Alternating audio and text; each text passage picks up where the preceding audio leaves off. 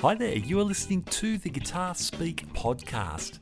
My name's Matt Wakeling and this is the show that I produce in Sydney, Australia. Been doing so since 2016 and each week we produce two different shows. Our interview series happens on the weekends, talking to some of the leading guitarists and guitar figures from all around the world. And midweek we drop our iconic albums series, where I'm joined by my friends Rob Rhodes and Gabor Jasika, and we talk about some of the most influential records in our guitar collections. It's always a great hang, and for today's iconic albums, we're checking out a classic from the early 80s. Today's episode is brought to you by Fretboard Biology, the comprehensive online guitar course put together by Joe Elliott. Now, Joe is not only a fantastic guitar player, he draws on his years of experience as the ex-head of guitar at the Guitar Institute of Technology and also at the McNally Smith Music College. Here's a few words from Joe about the course. You're tired of wading through hundreds of random guitar videos and just want to become a better player. Fretboard Biology is your answer. Fretboard Biology is a self-paced, college-level program that'll give you the right instruction, in the right amounts, and in the right order. You'll learn the same information I taught to thousands of other guitar players over 30 years of teaching in top music colleges. If you want to make real progress with your guitar playing, then sign up for a free 7-day trial at fretboardbiology.com. All right, iconic albums, number 14. I'm joined by my friends Gabor Jasika. Hello. And Rob Rhodes. Good morning, good afternoon, good evening, whenever you're listening. That's right. Rob, you brought this week's album to us. Over to you. I most certainly have, and it is from 1982, Toto 4. The fourth album from Toto, which makes sense because it wouldn't make sense if it was called 4 and it wasn't the fourth one. But anyway, I digress. Would be cool though. It'd be very ironic. just to screw with people. Be worthy of an Alanis Morissette lyric. Oh, wouldn't it be ironic? It would be. So recorded between June 81 and April 82 at Sunset Sound and Ocean Way Studio, and a few other sessions around the traps were also done. Toto is Steve Lukather, guitar and vocals, David Paich, keyboards and vocals, Bobby Kimball, vocals, Steve Porcaro, keyboards, Jeff Porcaro, drums, and David Hungate on bass. This would be David Hungate with his final album with Toto, which would spell the end of their Mark I lineup, so the original lineup. As at 2017, when basically album sales dried up, it had sold over 12 million copies. Oh. Nice. So at this point in time, Toto were almost done. According to Luke in his book, after the success of their debut album, which spawned Hold the Line, Georgie Porgy, their next two albums kind of failed. Never reached the heights that they were hoping. And I actually really love their third album, Turn Back. I think some of their best songs are on that album, like rocky, like really great rock songs. And they're their best songs in concert now. So they're still playing a lot of songs off that album. But the band definitely felt the pressure being dropped by the record company at this time.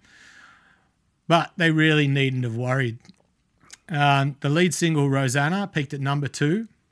And it sat there for 5 weeks on the Billboard Hot 100 charts, while the album's third single, Africa, topped the Hot 100 chart and became the group's first and only number 1 hit. Ah, nice. Toto 4 received 6 Grammy Awards in 83, including Album of the Year, Producer of the Year, Record of the Year for Rosanna. And it reached number 4 on the Billboard 200 albums charts in the United States shortly after its release. It also reached the top 10 in Canada, Australia, New Zealand, the Netherlands, Italy, Norway, and the United Kingdom and Japan. Oh, yeah.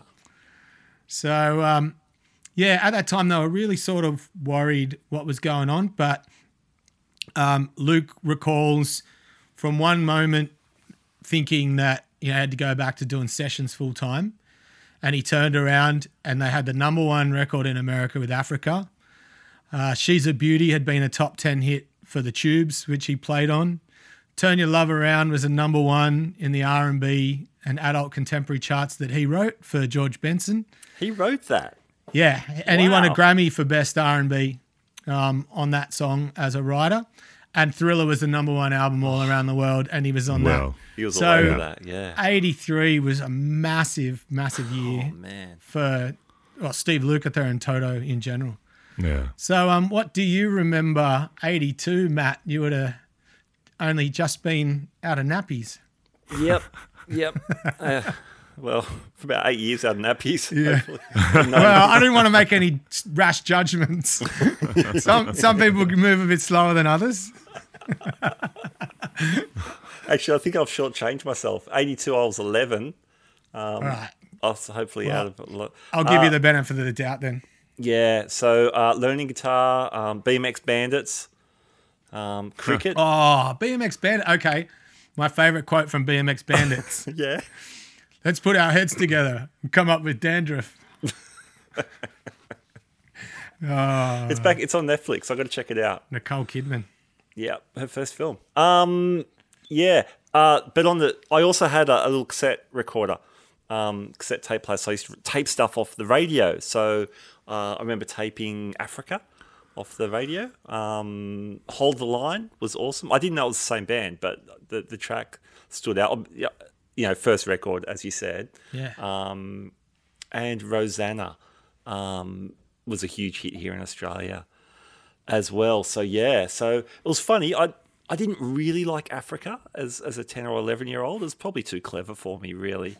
But I've grown to I love think it. the guys in the band liked it even originally, so Really? Yeah, we're definitely going to get into all of we'll that. get into that, yeah. Yeah, I think there's some history. Hey, yeah. So that was my idea of Toto. I had Thriller. I bought it in '83. I went halves with my sister and bought it at Big W, the vinyl. She recently said, "Do you reckon they'd be worth much money?" Like, you know, I said, "Well, I don't know. There's only like 50 million of them in the world or something. So maybe not." But I didn't know he played all over that as well. Had I read the liner notes, it would have made sense.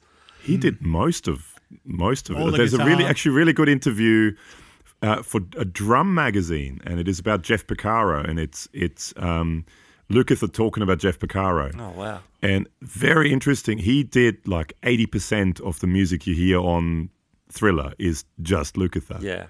It's yeah. I mean, Yeah, he played wow. the bass. He did all sorts of things on that record. When there was no drums, he did the drum programming. He pretty much, it was him, Wow. Quincy Jones, and Michael Jackson. Far out, man. And then I guess most of the Toto guys came in and played when there were real instruments, but he did just about everything. It's just Lukather. It's amazing. You know, the biggest album ever.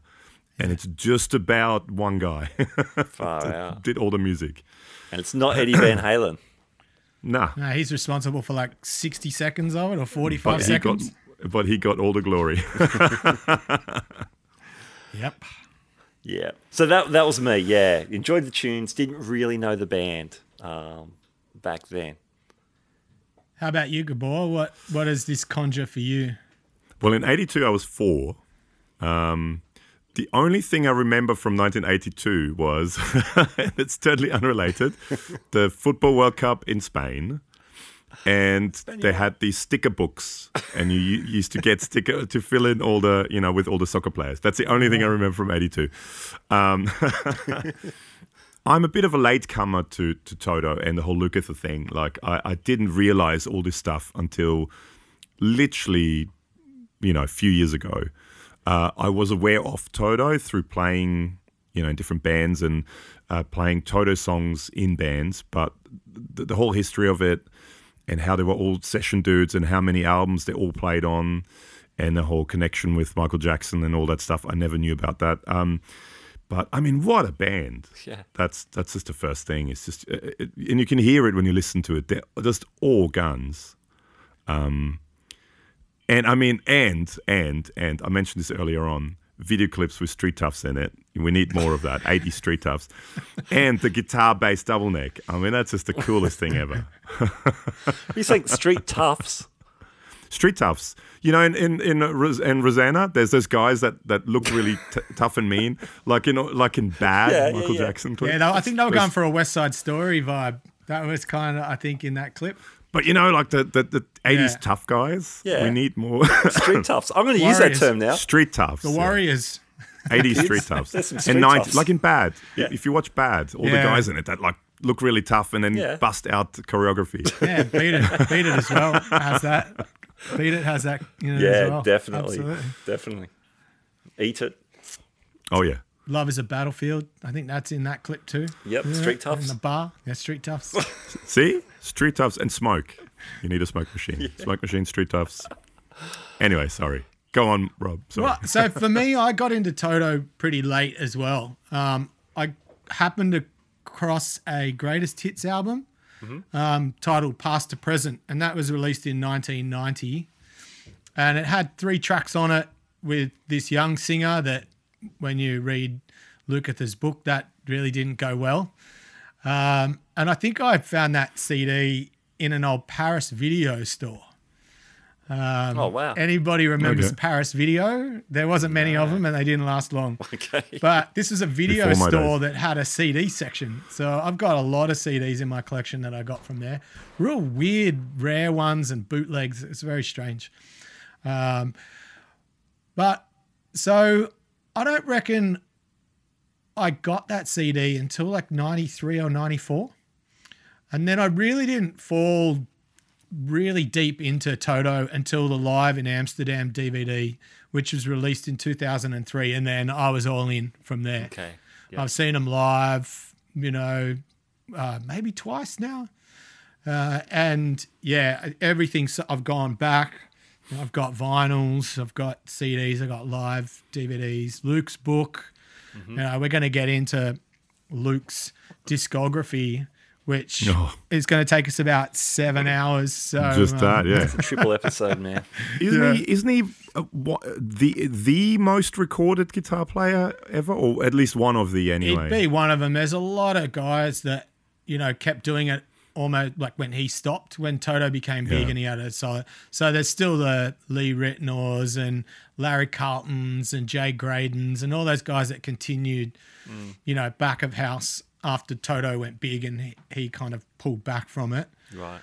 But yeah, it's just this band seriously maligned in critical circles. They were very much touted as a studio put together band. They were never really given the cred that they deserved, which was a shame because like, you just go through their back catalogue now and I don't think there's any other band that can really put their hand up to a back catalogue like this, like musically and stylistically. There are probably arguments that there are bands out there, but like, I'll question without notice for you guys. Do you reckon that there is any band out there that could survive or who has survived so many lineup changes? Well, Spinal Tap with drummers. I was going to say Spinal Tap. Oh, that's what I get for asking a serious question. Because who's original now? So Luke and Paige is gone because his health's been pretty terrible. So you got Greg Fillinganes comes and goes. Yep. And both Picaras have died now, haven't they, Dave? Well, there's 3. So Steve came back for a little while. He's gone, but yeah, Jeff was the first to go, and then Mike Picaro, who was replaced David Hungate On bass. Yeah, on bass, yeah. on bass and he was there for a long, long time. Okay. And then when he got sick, well, Lee Sklar, guys like that came in and filled in. Yeah. Okay. But not only lineup changes, but I was trying to think of, outside of the Beatles and Fleetwood Mac, any other band that shares 3 lead singers. Like Toto has 3 lead singers. So at any time, Luke, Paige, and Bobby Kimball, or Joe Williams, or in a number of other lead vocalists they've had, they share lead vocals and they chop and change throughout songs. And, in a similar way that we talked about Stormbringer between Glenn Hughes and Coverdale. It's not just one guy sings one song and the next guy sings. This is like from verse to chorus to bridge. They're chopping and changing. Eagles maybe, but I mean they don't do Eagles. that within one song. But No. Yeah, Kiss. there seems to be Don Henley songs and Glenn Fry songs. And, yeah. But it's just very kind of unicorn Yeah. in the music world. Yeah, true. Well, I think we've exhausted that topic. Awkward I'll silence. just take that uncomfortable silence as that's less of a question and more of a comment. Yeah, it's a good comment. Favorite songs on the record, Gabor? I mean, again, you can't go past Rosanna. That's such a cool song. So many parts in it too. The harmonies are great. I love the keyboard solo, and then it goes into the Lucas's shreddy solo. It's just killer. And I mean, I already mentioned the Street Toughs in a film clip. That's just awesome. You gotta have that. And also just the little bits in that, but actually throughout the whole album. But the little horn runs, but they kind of syncopate it with the drums. Yeah. And the little slap bass bit in the chorus, that these little slap. It's all these little bits. There's so many of them. It's just awesome. What's another one? I Won't Hold You Back. I like that one. Again, great solo, and I think Lukather, for the guitar god status that he's got, quite an underrated singer in my opinion. Yes. He's got a good voice. Very good. Afraid of Love. I wrote down so many chords. Lots of chords in that song.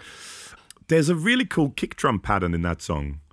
But I mean, again, you have arguably one of the greatest drummers ever in Jeff Porcaro. So really cool. Just a kick drum pattern in there towards the end of the song. There's a really cool kick drum pattern. Anyway, Lovers in the Night. I've listened to this album before, and I've heard this album heaps of times before.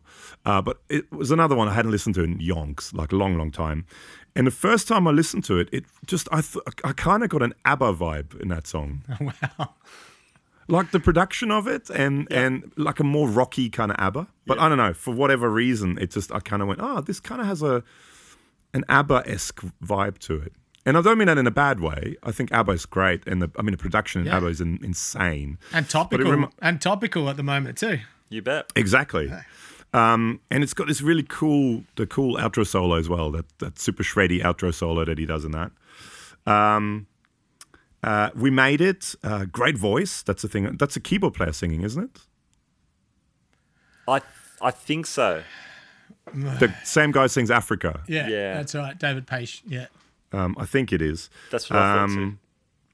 And again, in We Made It, all these cool little guitar bits that are just sort of all over the place, and they're just these little bits that you almost don't really listen to. You don't really hear them, but then when you kind of pay attention to it, they're sort of panned. One's on one side, one's on the other side, and there's these little bits that always come in. And then, these little runs, and the drums play along with the horns, and there's all these cool little bits. Waiting for Your Love, did I just say that? The cool groove. It's such a cool, that's like an R&B style song almost. Great voice. Yeah. The changes, it sort of goes really cool as well. And I mean, Africa, you can't really go past that. Great 80s film clip as well. No Street Toughs, sadly, but Libraries. It's like Jumanji, that clip. It is a waiting little for something to happen. And just got to mention, with Africa, you've got to listen to the Weezer version of it. I don't think it's as good. It's of course not as good. And the drums, it's missing that kind of that swing kind of vibe. Yeah. The drums in the Weezer version, but the film clip of Weezer's Africa is them doing almost a Weird Al version of themselves of the Sweater Song film clip, and Weird Al is singing in it. So he's the singer in the clip. And there's a really cool live video on YouTube of Weezer doing Africa. And then when a keyboard solo comes in, they call out Weird Al, and he comes out and plays it on an accordion. And really, really rocks it on an accordion. It's great. So, but I mean, Africa is such a cool song. It's and it's a song I remember from. It's just a song I've known for all my life. I've always kind of known it and heard it, and never really put two and two together that it's Toto and Steve Lukather and all that sort of stuff. But yeah, I mean, it's a great album. The whole album is very good. Absolutely. How about you, and just Matt? killer playing, all of them, killer playing and singing. Yeah. I mean, a main voice, whatever his Bobby name Kimball, is. yeah. What a voice. We're going to get into some stories about that very shortly. Man, I love it that they've got the guy who just comes and sings the crazy high stuff and then just steps back. I mean, Rosanna, it just goes ridiculously high. I know. Oh, man, well, for me, yeah. I mean, Rosanna could be a podcast all by itself, I reckon. Yeah. It is the greatest 5-bar guitar solo of all time. Oh, it's fantastic. I reckon it's one of the greatest pop guitar solos of all time. But it's kind of cool how it's 5 bars. I've been working on it just for fun. It's so cool. And now I'm trying to learn the outro solo. Crazy hard, but that's a tricky solo. But it's fun trying to force my fingers to do this stuff. Man, he's such a good string bender. He's such an expressive bender. Name drop. I had Andy Timmons on the podcast a couple of years ago. Killer player, and he's amazing. I was talking about his bending and whammy bar stuff, but especially his string bending. And I said, "Is that like Jeff Beck?" He said, "Nah, Steve Lukather was the big influence for me in the way he bends." And yes, just really, really expressive. For a quote-unquote studio guy, he really had his own voice very early on, it seems. Yeah. Or by the time we started hearing Toto records. Yeah. Obviously, he was a veteran by then already. But yeah, Rosanna's awesome. Africa is awesome. I've only ever played Africa on a gig once. It was for a wedding reception. And it was a request from the bridal party. I thought, what's this for? And they just wanted to sing it. They just wanted to go off. It was the best. It was the best. The whole band, we were so pumped to play it. So, I can't remember who sang it. Oh, it was a band. That's once it goes to chorus, that's so high again as well. The voice, it's insane. That's Bobby Kimball again, isn't it? Yeah, that's right. Would have to be, and then the harmonies are even higher. Yeah. It's ridiculous. Yeah. Lukather, I think you said good boy. Lukather is such a great singer, though. He sings the more rocking stuff, I guess. Yeah. If you need that, but the verses of Rosanna, he sounds awesome, man. Singing that stuff. I always love Georgie Porgy. That's such a cool song, and his singing in that is so good. Yeah. I just love that song. Man, that was a gig staple. Georgie Porgy. Have you guys busted I still play it, yeah. Yeah. I still play it. I think I might have played it once. Cool song, man. Waiting for Your Love. That kind of seemed like to be from the same universe as Georgie Porgy. That kind of sophisticated groove. Yeah, really cool groove, that song. It's, The like songs, Georgie Porgy. The song, they're sophisticated songs. The progressions, the structure. There's really lots of really interesting parts going on. Look, it sounds very much like it was a record made in '82. Oh yeah. Several of the songs could be the theme song for any '80s kind of sitcom or romantic comedy. or a film montage. Montage, yeah. That's what I was about to say. Whenever you hear a saxophone, it's like instantly... Gonna need a montage. Afraid of Love is a very cool rocker, but it could definitely be a montage for a teenage... How many chords are in that song? There's a lot of chords. Insane. There's so many chords in there. I was trying to kind of work it out, and I was listening to it. I was listening to that album and at the guitar, and I sort of noodled around with it. And I lost track of it. Too many chords in that song. Anyway, sorry. I gave up at 12. Once I got to 12 different chords, I stopped learning it. That was it. Hey, I won't hold you back. If you need a great 80s power ballad, this has got everything. It's got the piano. It's got the string pads. It's got real strings. It's got clean chorusy guitar. It's got rim shot on the snare drum. Verse 2, perfect. And that solo, man, with the strings orchestrated around it. That's a great tune. Sounds like I'm paying out on it, but that's a fantastic tune. Lukather's tones, man, like that lead tone, that's something that kind of, I guess maybe it's an 80s thing. It just sounds like just a fantastic tone. I still aspire to that kind of thing when I want a really big solo tone. It's the lead tones from this record. It would be a very expensive lead tone. I mean, the rig he was going through back in those days, holy moly. Yeah. Well, the studio rig, we'll get into that, but the studio rig isn't all that elaborate. Okay. Yeah. The live rig, I remember seeing some Lukather, like Hot Licks kind of videos. Yeah.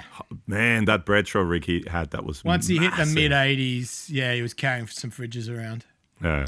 But once they got to the 90s and they left them at home, they still sounded incredible, all these players. And they could still pull those tones with a few pedals. And those Bogner amps that he uses now, that's on the wish list. Yeah. Just with the I know we'll talk about gear, but I mean, Lukather gets a bad rap sometimes for being the overly processed guitar tone guy. But I think he has said himself, everyone was doing it in the 80s. And if you listen to the tones on this record, especially the distorted tones, I don't know, man, to me, they just sound organic and fat. They just sound awesome. And I still like chorus anyway. I never stopped using chorus, so maybe that's why I don't understand the hoo-ha. Yeah. Anyway, that were kind of my standouts, but I really enjoyed all the 80s kind of teasing I'm doing too. I loved it. It's of it. Some of the songs do sound of their time, but I enjoyed that. Sort of like the ABBA comment from Gabor, like in a good way. It is. Next time you listen to that song, "Lovers in the Night," just think ABBA, and you'll know what I mean. I love ABBA. ABBA's great. We should do an ABBA iconic album. Okay, if a dancing queen gets called on a gig, I am all over it, man.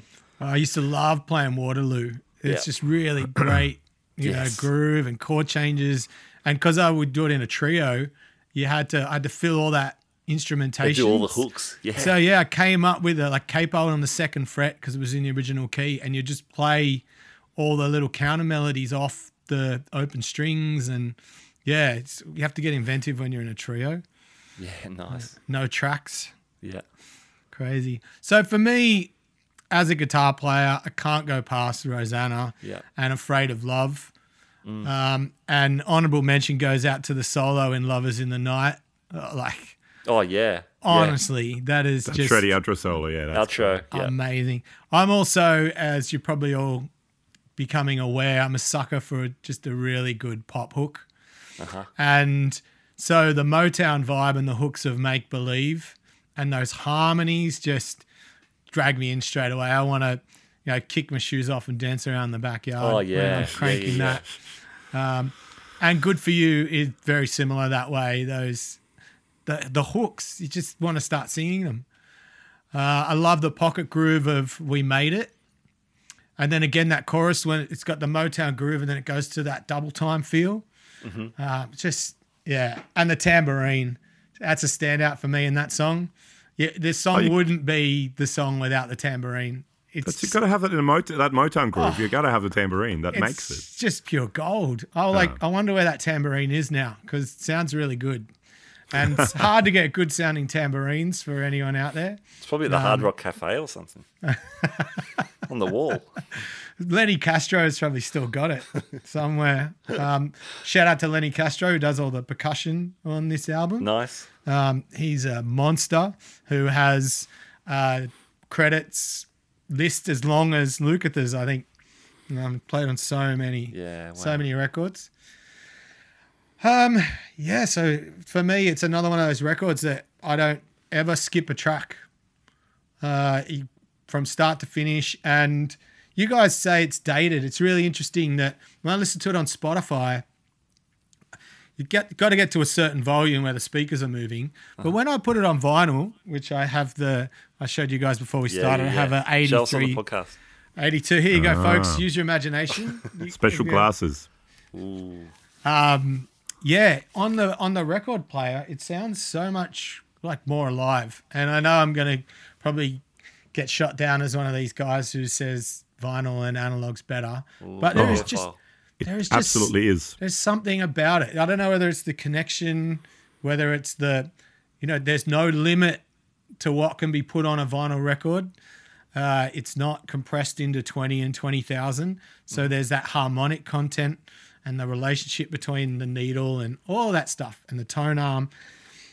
Look, I'm not going to go down that rabbit hole. But Totally agree. it just sounds, it's just different. It's different than what I hear on Spotify. And I have lossless audio on Spotify, the high quality. Yeah. And I've got some good setup here, but going inside with the hi-fi and on vinyl, it's something pulls you into it. And I can't do housework without vinyl playing. It's just something. I don't know, it takes me back to my childhood, I guess. Yeah. You gotta be careful. That's all. You can't jump around with a vinyl. No, you can't. Especially my Technics one. It's so on the, so on the limit of where it's, where the arm's set up. But it's great. Couple of little things before we take our first break, I guess. Actually, should we just take the break now? Sure. Come back and we'll talk gear and fun facts. With Rob.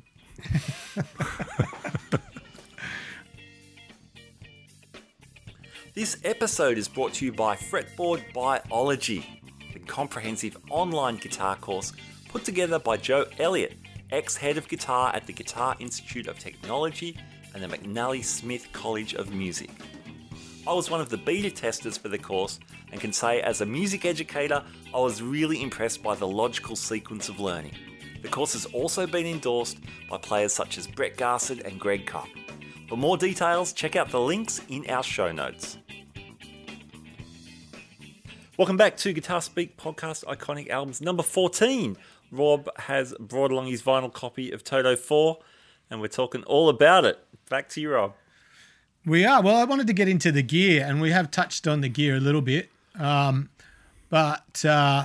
first and foremost, probably the most expensive guitar that he owns, and it was all over everything. It's over Rosanna. It's on the solos, and that's his 59 Les Paul Standard. Oh, man. Serial number 90494. So anyone from Chibson who wants to make a clone, that's the serial number. But And he never put a Kalo trem into it. no, he left that one as. So that was his primary guitar throughout the whole heyday of Toto. Really? Wow. It's over most of the sessions, including the main riff of Michael Jackson's Beat It and Lionel Richie's Running with the Night solo. It's all that 59 burst. Physical, Rob? Did he use it on Physical? The Olivia Newton-John hit? I didn't look that up. As much as I love that song and I love that solo, I didn't look up when that one was. But it's got a trem on that solo from memory, so it's most likely not the 59. Oh, okay. Yeah, there's a few dive bombs. So he also had a 58 gold top. Wow. And most of Toto, the early albums, he changed a little bit around this time, but most of them were his Les Paul straight into a Blackface Deluxe reverb that was modified by Paul Rivera. Okay. So there's a few little things that happen. Paul Rivera actually made Luke's first pedal board as well. Oh, cool. With all the analog old Roland choruses and stuff.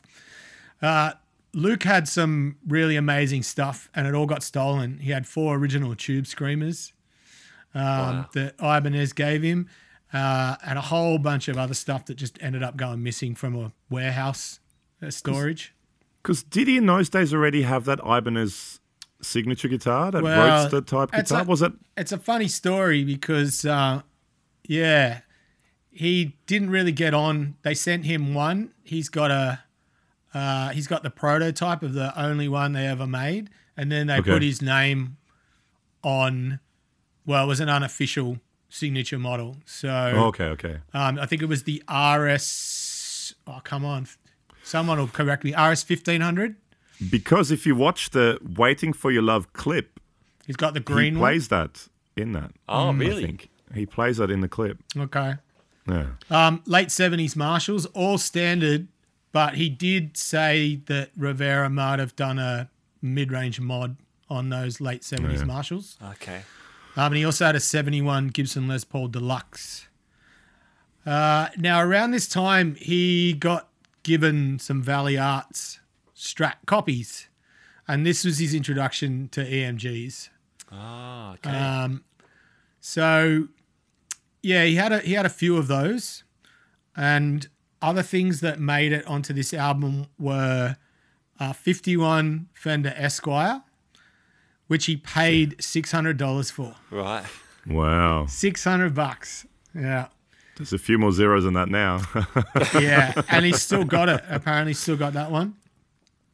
There was a 63 Strat on those early records, but he said he never really took to Strats.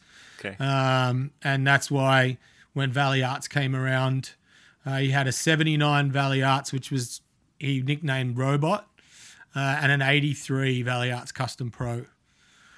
For effects, again, like not much happened in the studio, but PCM 70s, the Lexicon, Oh, yeah, reverb. and the Roland SRV 2000. Okay. So that's where he got all his echoes and stuff from. Yeah. And that's pretty much it. There's not much. He didn't do a lot. I wonder if he's with those modded amps. I wonder if he's like boosting them as well with something for those solos. Yeah, I'm not sure. There didn't seem to be a lot of that going around. And Yeah. from what I could find out, he wasn't using drive pedals. It was mostly just cranked amps. Yeah, right. That Fender Blackface. He said when he started doing sessions, what he learnt from Lee Ritenour and Jay Graydon was the little Dan Armstrong orange. What's that one called?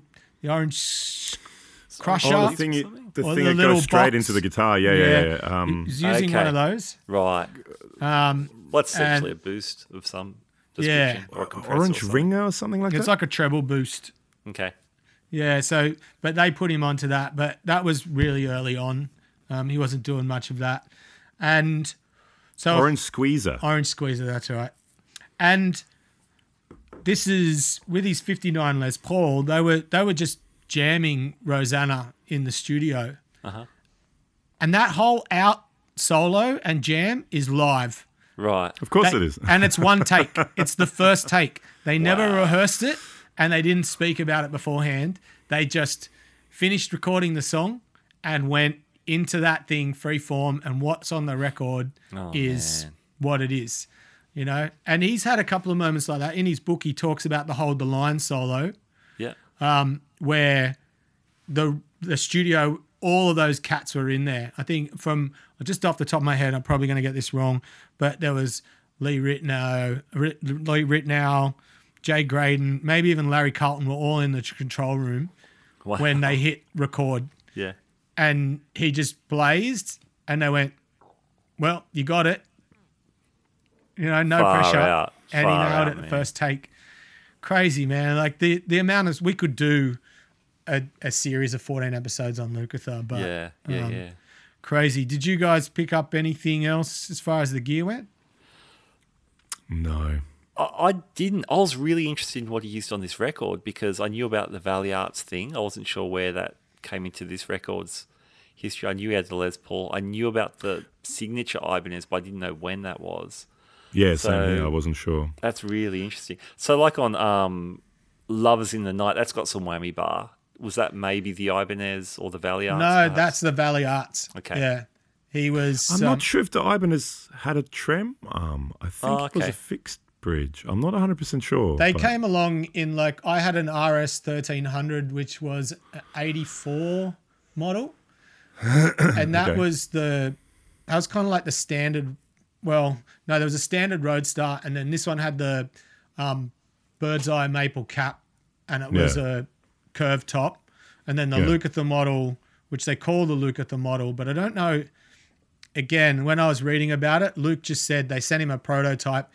It was a Rickenbacker style. There's a picture of it on Lukather's site. He's got a gear page, and it's Okay. got all of his guitars and amp rigs throughout the years. cool. And That's it's got that original prototype, and he hated it. He said it was very Rickenbacker-esque, and he didn't like it. Sounded like crap. And then they put one out that sounded even worse. But he didn't really stay with Ibanez very long, and that's when he the Valley Arts thing. He gravitated towards those, and it got sent with the EMGs, and he was sort of sold from there. He was like the poster boy for that. Valley Arts has a really interesting history. I mean, essentially they were parts guitars. Yeah. Just very high quality parts, but yeah, and I think the most recent iteration, they were owned by Samick for a while. You could buy a Samick Valley Arts in the 90s. You see them going on Gumtree and stuff, like people asking big money for them and saying, well, it's a Valley Arts, sort of. I think Gibson bought them, actually, but hasn't done anything with it. Wouldn't surprise me. Yeah, I mean, apart from Lukather, I remember that Jack Jones used them in the Southern Sons days and during the Full House tour with John Farnham. He had the Valley Arts with the camera mounted to the headstock for that. Oh, that is one of the greatest live concerts at the time. Yeah. Farnham was on fire, and that band was super hot. Yeah. So good. Yeah, Phil Buckle on guitars too. Yeah. And Erwin Thomas was just, he was definitely in that scene, that Vi thing. He had so much whammy bar going on, that Valley Arts. Just absolutely perfect. Well, he loves Mike Landau as well, who he played Valley Arts. And was, a real contemporary of Lukather and Dan Huff, the kind of studio cats of that era. Well, him and Landau went to school together. Oh, really? Wow. Yeah. So they've been friends forever. Yeah, cool. Check out Luke's book. I did the audio book because it's a great way to pass time in traffic. Because does he narrate it himself? Does he read it himself? and it's amazing because, like with all these books, when you get the audio books, they remember stuff. So they do like at the end of the chapter, then he'll just add a little bit that's not in the book. He goes, since writing the book, I remember this little story that I wanted to add for the audio book, and it's really great. Nice. All right, fun fact time. With Rob. All right, the band delayed touring on the back of this album to instead help with the production of Thriller. So with Luke and Jeff Porcaro in there, they were working on Thriller, so they didn't immediately go tour on the back of the record. And they were also working on Chicago's comeback album, Chicago 16, that same year. Wow. So that's pretty amazing. Man. One thing from the book that Luke talks about, and I can't even fathom how they did this, but technology for the kids out there, they used to record to tape. And I know there's a few kids out there that are really into tape, so you'll really enjoy this one. The Africa vocal, Bobby Kimball's chorus vocal, the super high one, one take. They could only get one good take out of him. So they recorded the vocal onto a second tape machine on a loop and then ran that tape machine into the second tape machine, and every time the chorus came up, they had to sit there and try and guess where it was on the loop, line the loop up and press play so that the main vocal went onto the chorus, and hope that it all stayed in time and in sync across the tapes, because every time they press it, tape would get warm and stretch, all these sorts of things. So they had to do that every time. And they reckon they did it, I think from memory on the book, he said they managed to nail it first go. But they were so frustrated, and this happens so often with Bobby Kimball in the studio, because Paish was so particular about what keys songs would be in when he wrote them, and he wrote them never thinking about the vocal. So it was like you had to bring your A game to sing a lot of these songs, which was the beginning of the end for Kimball because he just couldn't do it live, especially once he started to get into the drugs further on down the track. What else? Eagles bass player Timothy B. Schmidt sang backing vocals on the chorus of, why didn't I write this down? I think it's on Africa. He wrote I've got the vinyl. I could pull it out and will tell me.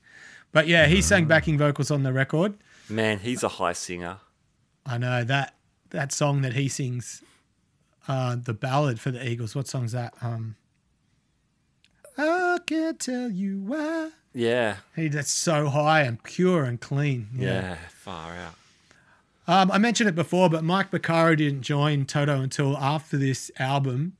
But he contributed cello on Good For You. Ah. Played a bit of cello on that. The song Rosanna got its name from the actress Rosanna Arquette, who was dating Steve Beccaro at the time.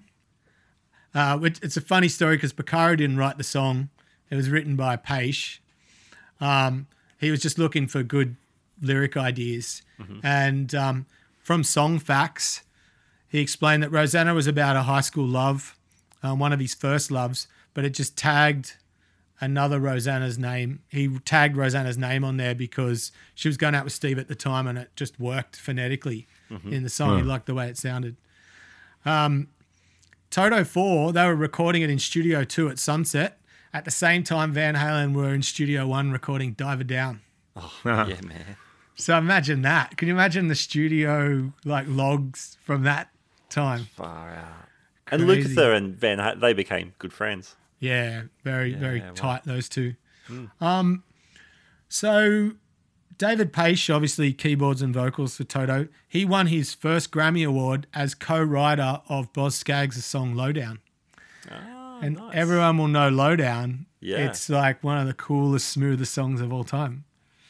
Have you guys played that? That's a cover band. No, but it was always in my break no. music. Oh, nice. Also good. Yeah.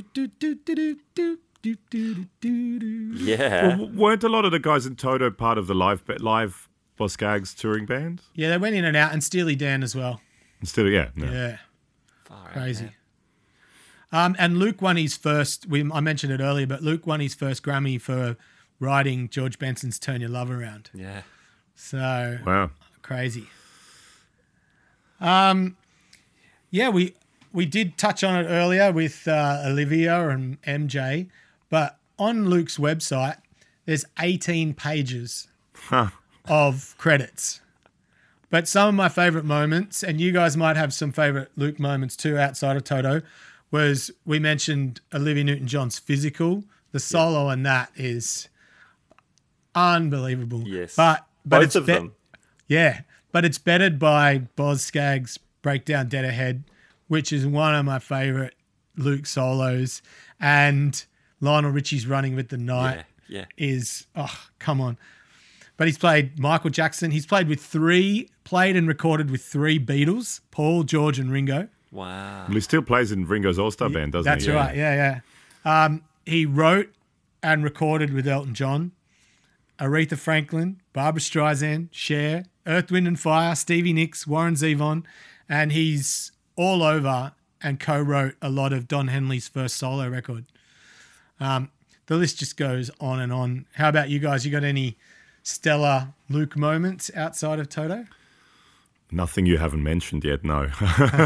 That's the big... Yeah, I mean, I always think of Physical. I always love that guitar solo, Running with the Night. There's a killer solo on a not cool Lionel Richie song that I play a lot. What is that? Dancing on the Ceiling. Oh, yeah. Great solo, really cool solo. That's I a like cool that song, song. man. It Come is a on. cool song. Sorry, yeah. guys. Sorry. It is fun to play. Yeah, that's great. That's great, man. Who played guitar on those Don Henley records? Well, Luke was on the first, what's it called? Dirty Laundry. That was the Okay. first album. Yeah. So Luke's on that. Luke steps into a lot of Don Henley stuff, but I'm not sure. Obviously, Mike Campbell wrote and played on Boys of Mike Summer. Campbell. That's who I'm thinking Yeah. of. Friend of the show. Yeah. Lucky we don't have a horn. Yeah, we I don't. like that pedal. Yeah. We got to come up with our own thing. Maybe. Maybe the pick scratch. Yeah. But I think that's every, again, like the U2 album, we could talk forever Yeah. about. There was one little funny story where Luke and Bobby Kimball thought that Africa was the worst song on the album, Really? and that it didn't fit. The lyrics made no sense. And Luke's been quoted many times as saying, at the time he said, if this is a hit, I'll run naked down Hollywood Boulevard. But no one ever asked him to pay up on that, thankfully.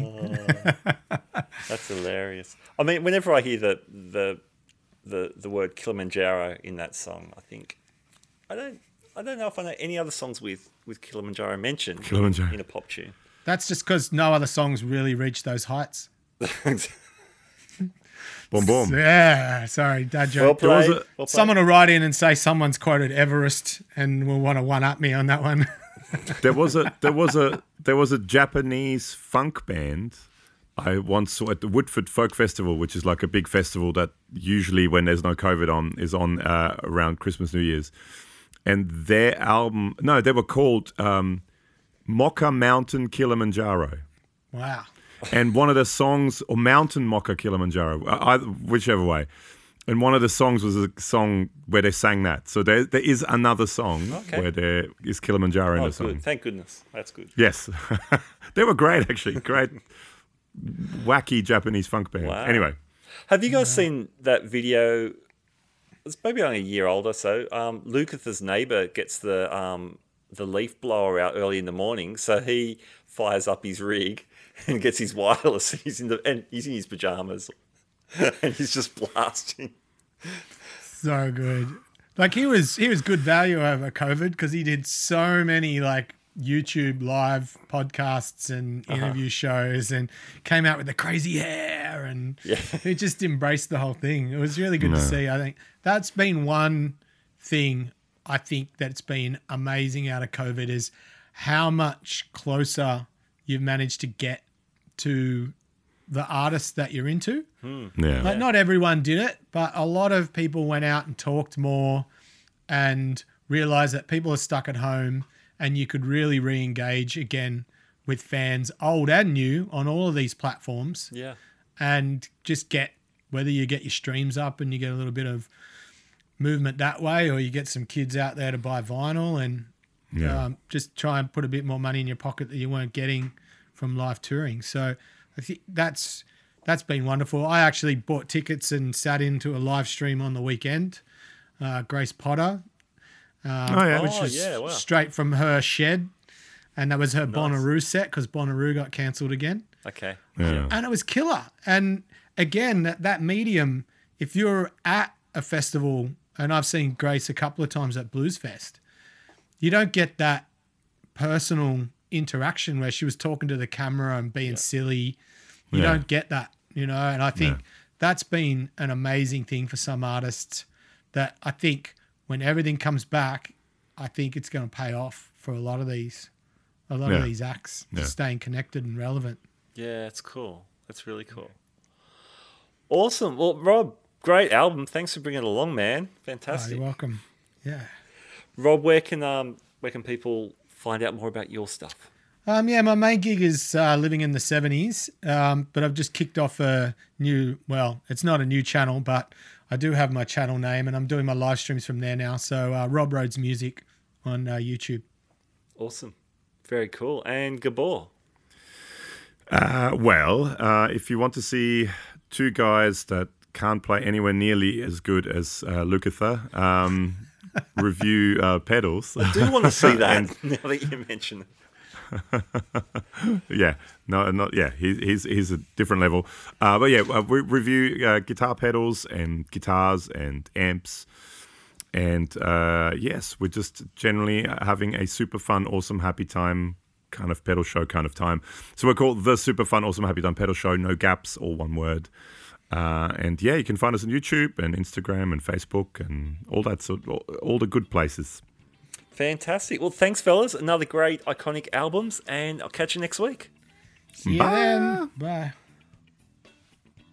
All right, thanks for joining us for another Guitar Speak podcast, Iconic Albums. I've really enjoyed putting these conversations together with Rob and Gabor, and it's been a really cool addition to our podcast show, which every week has deep dive one-on-one interviews as well. That's been our bread and butter for the last 5 years, and that will be continuing as well.